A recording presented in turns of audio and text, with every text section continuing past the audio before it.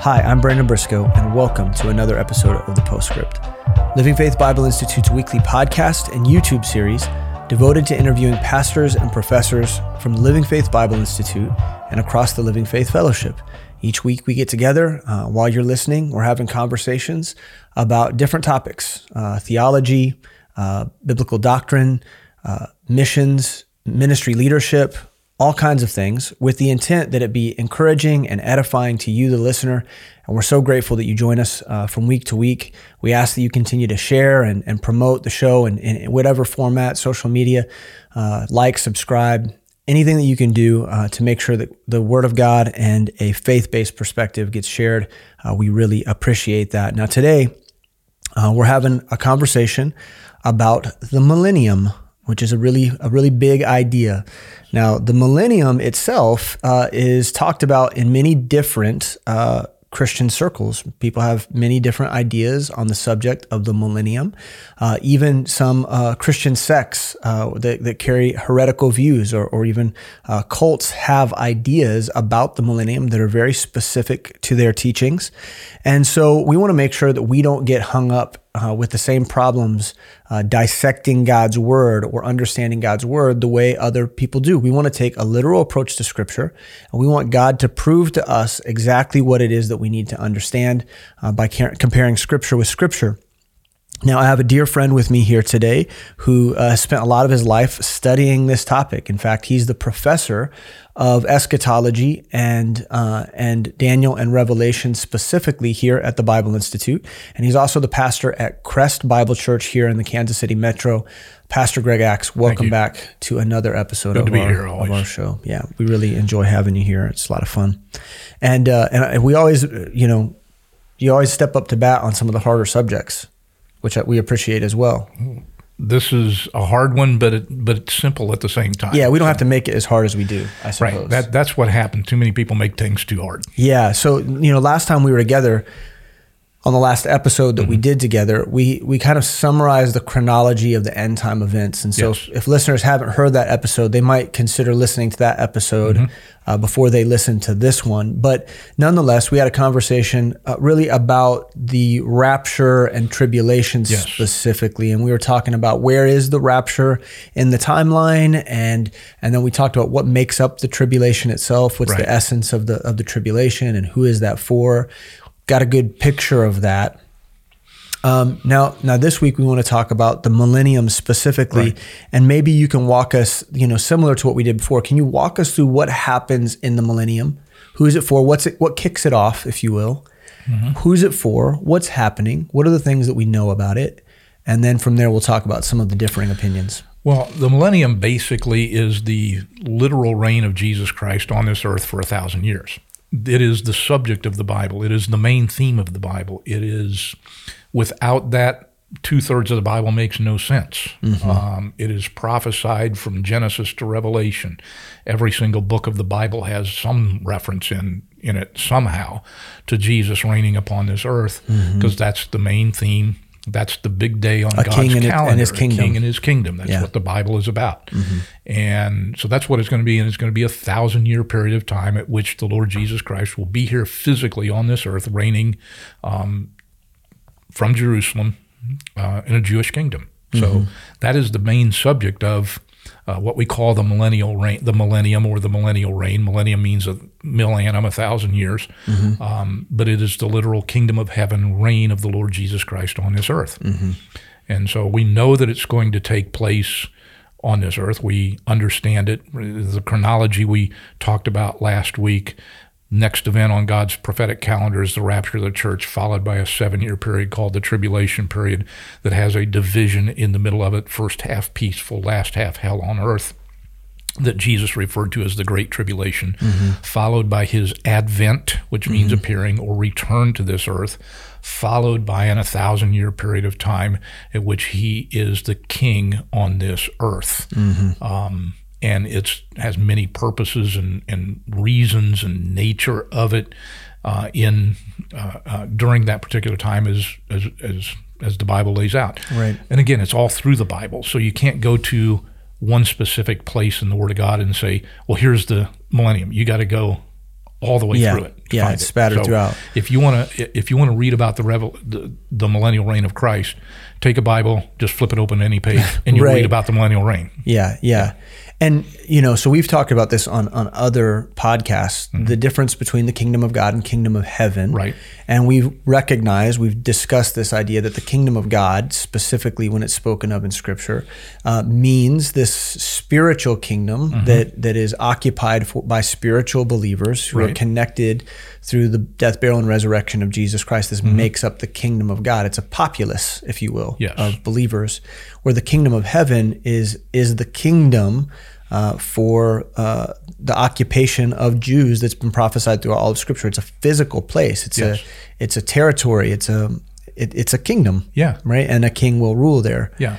And so, what does that look like? So, the second advent comes, and how do we know who is going to be present in that millennial reign? Who are the people involved in that part of our biblical narrative? Well, it's a Jewish kingdom.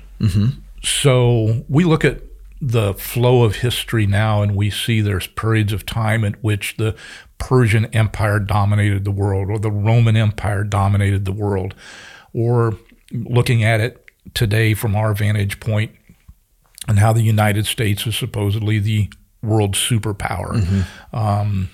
Those are little snapshots of what it will be like when you have a Jewish nation, the nation of Israel, that will control the world. The closest that man ever got to it was under David and Solomon in the Old Testament, when nobody messed with them. And Solomon reigned over a very peaceful time for 40 years of his reign, where he had basically domination of the world under his reign.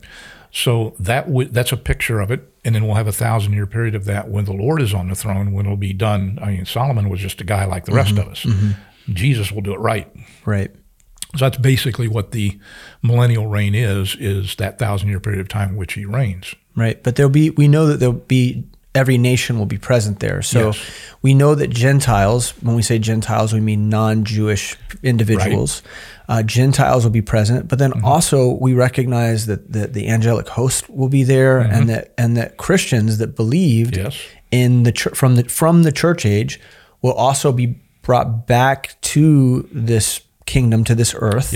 And we'll all be occupying Jerusalem and the surrounding territories together. We'll be together, right? So explain what that looks like, and that mingling of all these different types of people. Well, we are promised rewards for our service for the Lord Jesus Christ. They will be granted to us during that millennial reign. As Christians.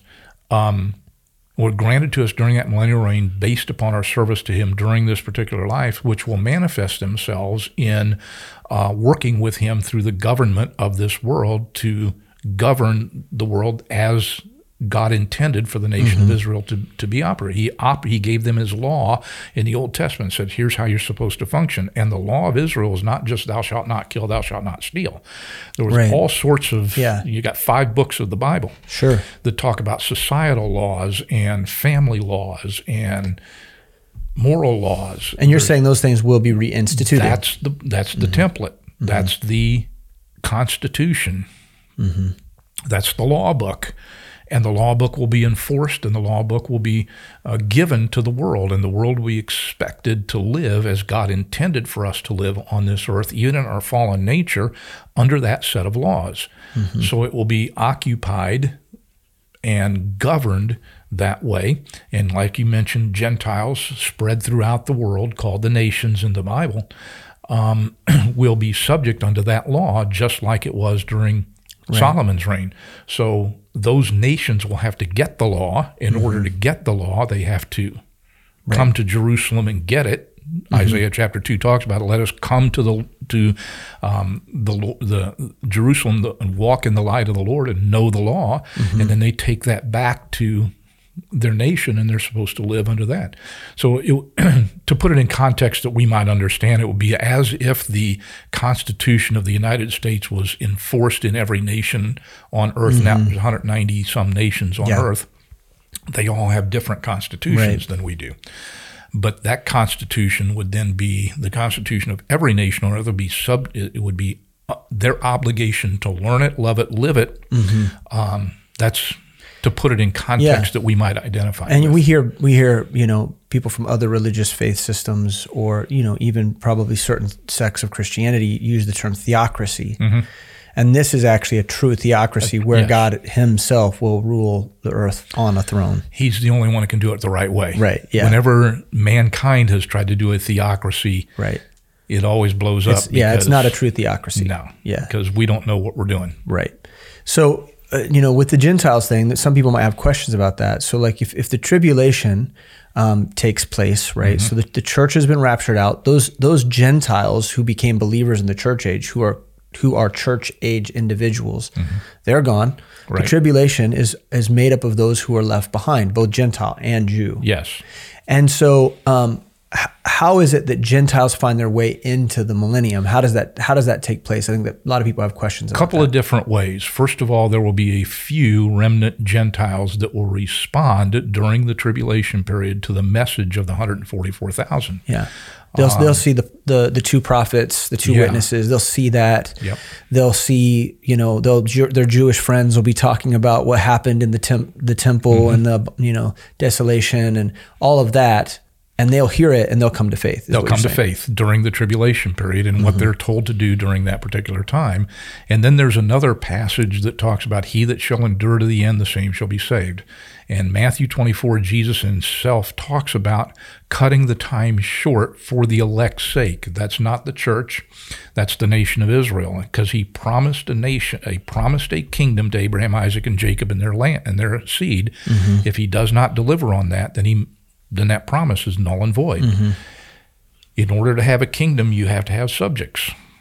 If you have a king but no subjects, you got a guy sitting in his basement playing War of the Worlds. He's king of the world, right? Right. He's not a king. Right. So the subjects are the Gentile nations, and some of them will survive. God will cut the time short at the end of the tribulation period and stop the process.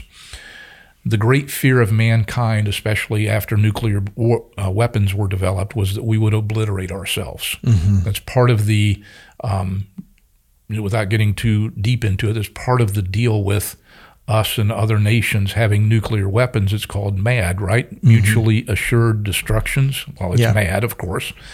But if they launch, they are mutually assured that they're going to be destroyed as well. So that keeps it from launching. Mankind's fear has been that we would obliterate ourselves from the earth. And if God pulls back and withdraws, as he will in the tribulation period, and allows man to do what he wants, the end result would be the annihilation of the human race. You'd have one guy left who's bad Leroy Brown. He'd kill himself because he's the only guy left. Right. God will cut that process short because he promised this kingdom to Abraham, Isaac, and Jacob and their descendants. So he will give it to them through Jesus, their king, with their subject, called some of the Gentiles, who will just survive in that process of being at the end. Some of them come in by faith, by responding to the message. Some of them come in by luck. But they come into that kingdom at that time. There's your subjects. Let's roll with this kingdom. Right. So maybe talk about some of the key components, the spiritual components alongside the physical components, the tree of life, things like this that are common and aspects of living in this new kingdom. But it's both spiritual, it's both divine, otherworldly, and it's also physical because it's here in a physical plane in the natural world. Right. Now the spiritual portion of it comes through, as you mentioned, the kingdom of God and the church age saints, which we come back in our glorified bodies to reign with the Lord Jesus Christ. One of the best examples you have of that in the Bible is the 40-day ministry after his resurrection. When he appeared to people, he was already glorified in his kingdom form, okay? So he would appear to people at certain times, come in and eat with them, fellowship with them, and he was there during that time. Right. So that's a little picture, a snapshot of that time where we will be here with him. The spiritual kingdom and the physical kingdom will merge together in such a way that they'll be... Yeah, he's walking through walls and stuff. Yeah. So it's not exactly the same as what he was before. Exactly. Right. So we will be with him during that time, to reign with him during that time. And then there will be the Jewish nation that will be the head nation of the earth, and the Gentile groups, nations, that will be subject and subservient to the nation of Israel to learn their law, to live as God intended for us to live on this earth, even in our fallen sin nature. Here's the law, live by this. Okay, so that's one of the basic natures of it. And there's all sorts of things about that millennial reign. One of the basic purposes behind it is to make sure that the glory and honor is given to the King. When we talk about the end times and the rapture and the millennium, and most of what we talk about or think about or even dream about is for us. Even so, come Lord Jesus. Why do we want the rapture of the church to happen? Why do we want to be in the millennium? You know why? No more bills to pay. No more achy backs. No more screaming children. No more crazy neighbors partying all night. Right. All that's for me. Yeah. All that is and okay, God loves us and he wants to provide that basis for us. But the rapture and the coming of the Lord Jesus Christ, if you look at it from the vantage point of him getting the glory, he gets what he deserves. For 2,000 years, his name has been a cuss word. For 6,000 years, his people have been destroyed and obliterated and hated and chased and persecuted all over this earth. And he came, he was despised and rejected of men. I want to see him walk down the streets of Jerusalem and get the ticker tape parade of the centuries like we do for our sports teams when they win something. That is infinitely beyond any celebration and party that anybody has ever had in the history of the human race, and to look at that and go, that guy's my best friend. Yeah. Okay? And he gets the honor and the glory. That's the reason I want to see him come back to this point in time, for him to get the honor and glory. And that's the main purpose of the millennial reign, amongst a whole bunch of other things. Hey, thank you so much for listening to the show. We're going to pause right here for just a second so we can hear from one of our students from the Living Faith Bible Institute. Hi, my name is Uriah Ginther, and I graduated from LFBI, Living Faith Bible Institute. I'm looking back on and using and pulling up old notes. It really just challenges you to see the Bible in a deeper way and to grow closer to the Lord. And in his book, the only thing that he needs to do his will in the world is the thing he hands you the book and says, get to it. And LFBI is just something that I value and would encourage you to just do the same. It has changed my life and how I go about ministry. If that interests you at all, please visit lfbi.org and consider enrolling in classes. So then with that in mind, what marks the end of the millennial reign? I know that there's things transpire and there's a political rebellion that takes place. Can you explain that to us? Yeah. You have in Revelation chapter 20, Satan bound for 1,000 years. So mankind lives on this earth with that law in his natural sinful state, but he has to be governed, and because sin nature is still there, even with Satan bound. Yeah, so our enemy is still the flesh at that time. Yeah, right. And mankind still has that tendency, that proclivity to sin because it's within our nature. At the end of the millennial reign, Satan is loosed for a little season. And I always looked at that passage and went, God, what are you doing?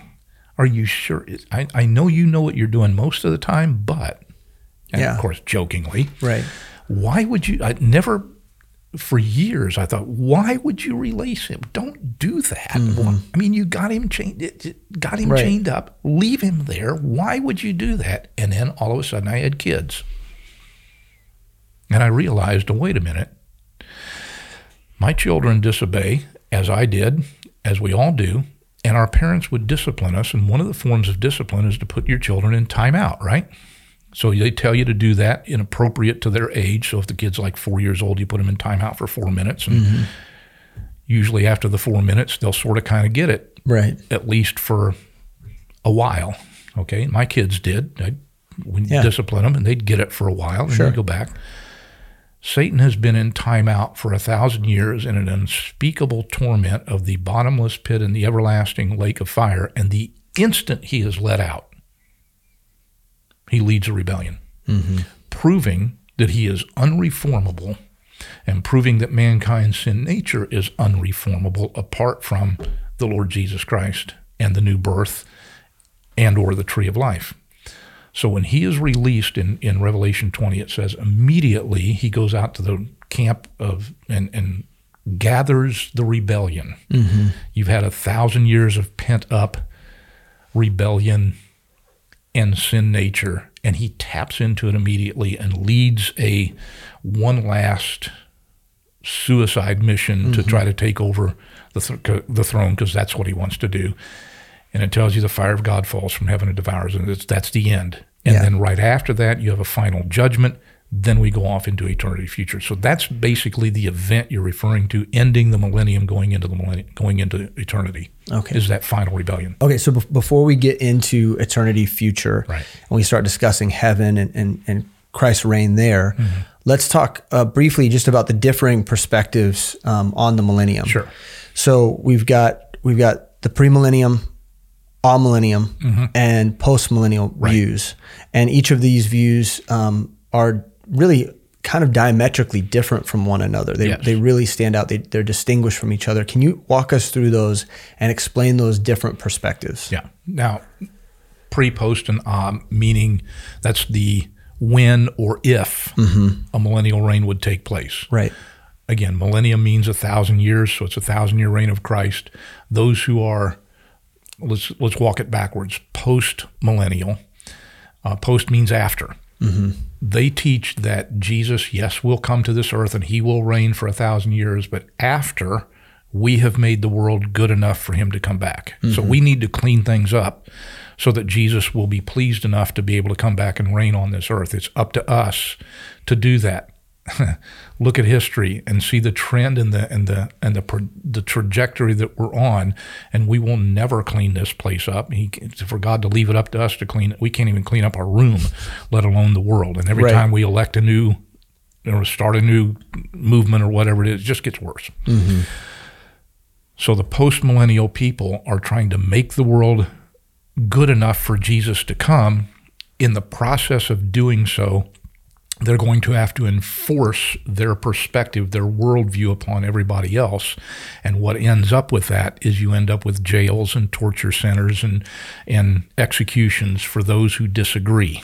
Right. Because we have to purge the world of all of this bad stuff before it's Jesus the responsibility can of the church, which puts the church in a situation where they have to think governmentally and politically. Exactly. Yeah. Exactly. Then you have people who are amillennial, meaning none. There is no millennium. To amuse means not think, right? Okay. So that teaching says that Jesus will never come to this earth. He just reigns spiritually. Yeah, that all the millennium talk in the Bible is just reference to a spiritual kingdom. Yes. Everything becomes spiritualized away. You have to take at least 2/3 of the Bible and just make it mean what it doesn't mean. Okay. And their view of it is that Jesus will gradually, through the church, bring everybody to faith, and then we will just all go to heaven and sit on white clouds and play harps forever. Yeah.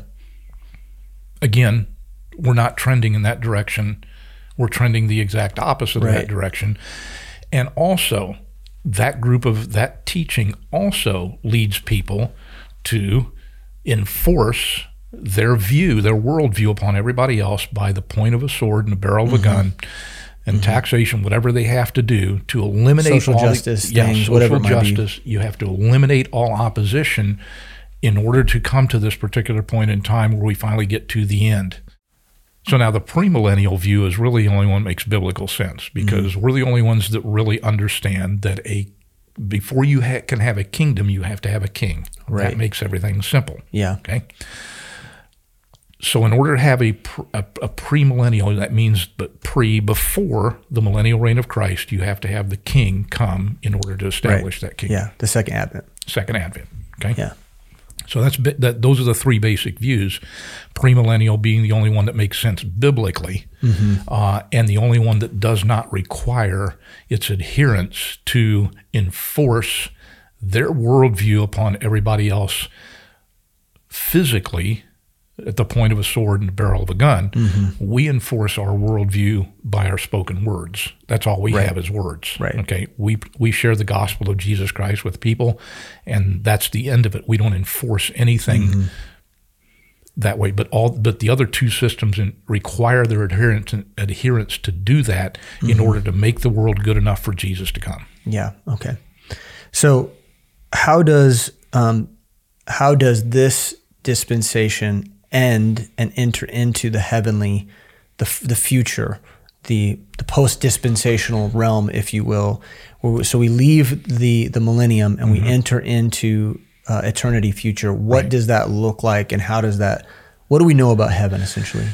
Well, the common view of heaven is that when we die, we go to a place where there's a bunch of clouds, and we float around in the ether, and we have white robes, and we play harps, and maybe eat marshmallows or something like, just to keep it all nice and fluffy. The marshmallow thing sounds awful. I hate marshmallows. Yeah, okay. They're gross. Yeah. Okay. But in order to, that just keeps everything all white, fluffy, and we just float forever in heaven. And heaven is a literal, physical, tangible place, as much, if not more so, than the literal, physical, tangible place we exist in right now. Yeah. In the beginning, God, who is a spirit, created the heaven and the earth is part of the heavens. And so that's a literal, tangible place. And when he made that, we look up at the stars in the sky and we see all that up there, and we look for life in outer space, and we look for, are we alone in this universe? Why did God make something that massive and huge and glorious in the splendor of it? And we see the pictures from the telescopes and the beauty and the colors and the size of just the magnificence of God's creation. And here we are on a little dirt ball this big around. Are we going to stay on this little dirt ball this big around forever and ever and ever? And then when we die, we're just going to float? God made that for a purpose. Isaiah 45 verse 18 says, God that made the heavens and created it, I made it not in vain. I created it to be inhabited. And that's not just the earth that he's referring to. That's the heavens. Isaiah 9 verse 6 and 7, for unto us a son is born, unto us a child is given. There's the first coming of Christ. And the government shall be upon his shoulder. There's the millennial reign. His name shall be called Wonderful Counselor, the Mighty God, the Everlasting Father, the Prince of Peace. Of the increase of his government and peace there shall be no end. That speaks of the size of it, not the time frame, because the verse goes on to say that the Lord will do this forever. There's your time frame.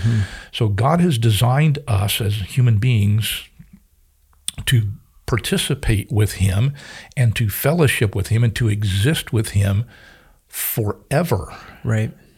And the size of this knows no end. He made the heavens to be inhabited. That's why we look up to the heavens, and that's why we shoot rockets up to Mars to find out what's there. Yeah. And that's why we make movies called Star Wars, where if we got off of this planet right now to inhabit the universe, we would export with it our filth and our sin and our wars. Yeah. Okay? God has quarantined it for that period of time, and at the end of that quarantine time, he'll come and reign for 1,000 years and say, this is how you're supposed to do it. Then we have a rebellion that ends it all. He says, okay, now let's go. Let's rock and roll. I made this place to be inhabited. Let's do it. And heaven, as we understand it, obviously a perfect, glorified, holy, beautiful, New Jerusalem, streets of gold kind of place, incorporates the entire creation of God, where he is designed for us to live and wants us to forever and ever and ever. And we can't, earth can't hold it.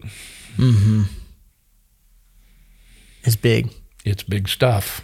So then be more specific then. What's the objective? Obviously the primary objective is to give God glory forever. Yes.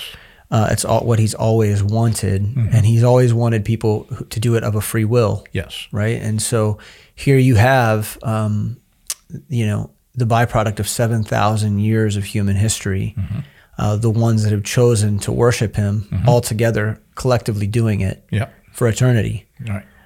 But beyond that, absent the fluffy clouds and the marshmallows, so what's it look like? I mean, we know the streets of gold, but maybe walk us through some of the other key highlights that the Bible spells out for us. I mean, it's fairly ambiguous at times. But there are some things that we know. It's fairly speculative as well, because you're dealing with future events at which, again, to have your template, you can see some of it, but filling in the details of it is beyond our comprehension at this particular point in time. But if we are conformed to the image of the Lord Jesus Christ, when we are made, mankind is made as a body, soul, and a spirit. God formed Adam of the dust of the ground. There's his body. Breathed into his nostrils the breath of life. There's his spirit. And man became a living soul. There's his soul. That's what lives forever. The body on the outside will rot in the grave someday. The spirit on the inside is remade and refashioned and brought to new life through a relationship with the Lord Jesus Christ. And then when he returns, he takes this vile body, fashions it like unto his glorious body.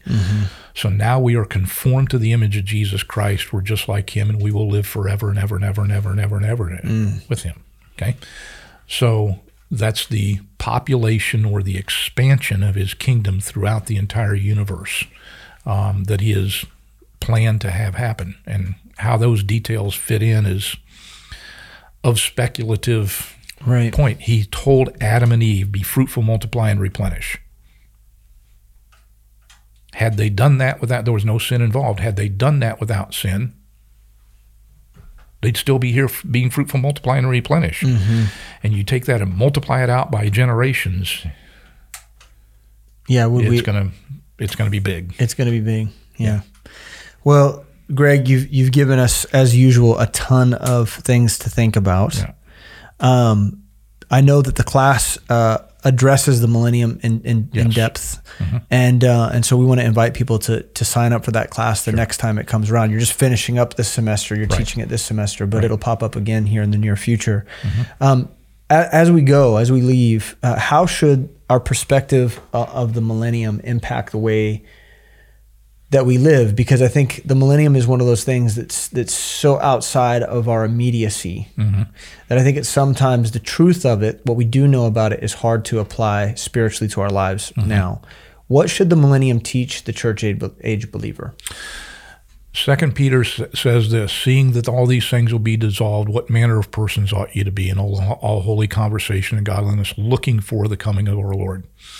So our perspective to the coming of the Lord, even so come Lord Jesus, is A, to give him glory, and to serve him to the very best of our ability now during this life until that time when he does come.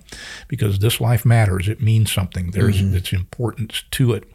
And the importance to it is based a lot of it in the millennial reign of Christ, where positions and rewards are granted to those who faithfully serve the Lord and give of their lives and suffer and sacrifice with him to be able to reign together with him during that particular point in time. So our perspective of the millennium should be based upon not forcing people to obey law like we obey law or anything like that, but understanding that our mission during this age until the rapture of the church is to take the gospel, the simple gospel of the grace of God in the Lord Jesus Christ. These are fascinating, important times, but sometimes we tend to try to disciple lost people in talking about the rapture and the millennium and the second coming and the tree of life and those kind of things to people who do not know Christ as their personal Savior. It's interesting things to toss out, but they need to come back to the gospel of the Lord Jesus Christ. So it's our mission to present the simple gospel of the Lord Jesus Christ to as many people as we possibly can, because that's what God calls us to do during this particular age. Teach the Bible to them the best we know how to do during that time, and then buckle your seatbelt and wait for the ride of the ages, even so come Lord Jesus, and the trumpet sounds, and away we go. Man, that's exciting, encouraging. Looking forward to it. Yeah. And thank you for making Revelation simple for us. Yeah. We appreciate it. It's complicated, but it's simple. It is complicated, but it's simple. And I know as a young man in particular, I always had tons of questions about it. Yeah. And you hear bits and pieces. You hear a little something in a sermon, and you hear people talk or speculate a lot. And it wasn't until I took your class several years ago now, probably 6 or 7 years ago, that things that dots that hadn't been connected started to get connected, and the narrative began to unfold, and the chronology began to unfold. Yeah. And I was, always excited about the coming of Christ. But once I had the storyline, it was even better. Yeah.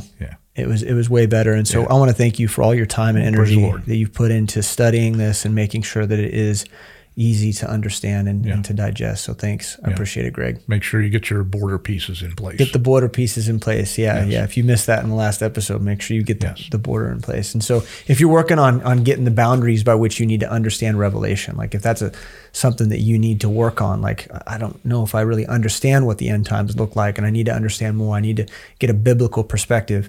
Revelation Made Simple is Greg Axe's new book. You can find it on Amazon. It's fairly inexpensive. And Amazon will send it to you real quick, just like they always do. But this book is really, really good and easy read, easy to understand, and it puts all the pieces in their general place so that you can have a better idea of what God's Word says on the topic of the end times. We also want to invite you to go to lfbi.org and check out the Daniel and Revelation class that comes through and is cycled through every year or so, and take the opportunity to find it or other classes that LFBI has to offer on biblical studies. We offer lots of biblical studies classes like 1 Corinthians, Matthew, Genesis. Classes like that help you get a better understanding of God's Word and how all of the pieces of God's Word fit together, which is very important as well. And so we want to invite you to check that out. As always, we're incredibly thankful that you spent time with us today, and we hope to see you again next week for another episode of The Postscript. God bless.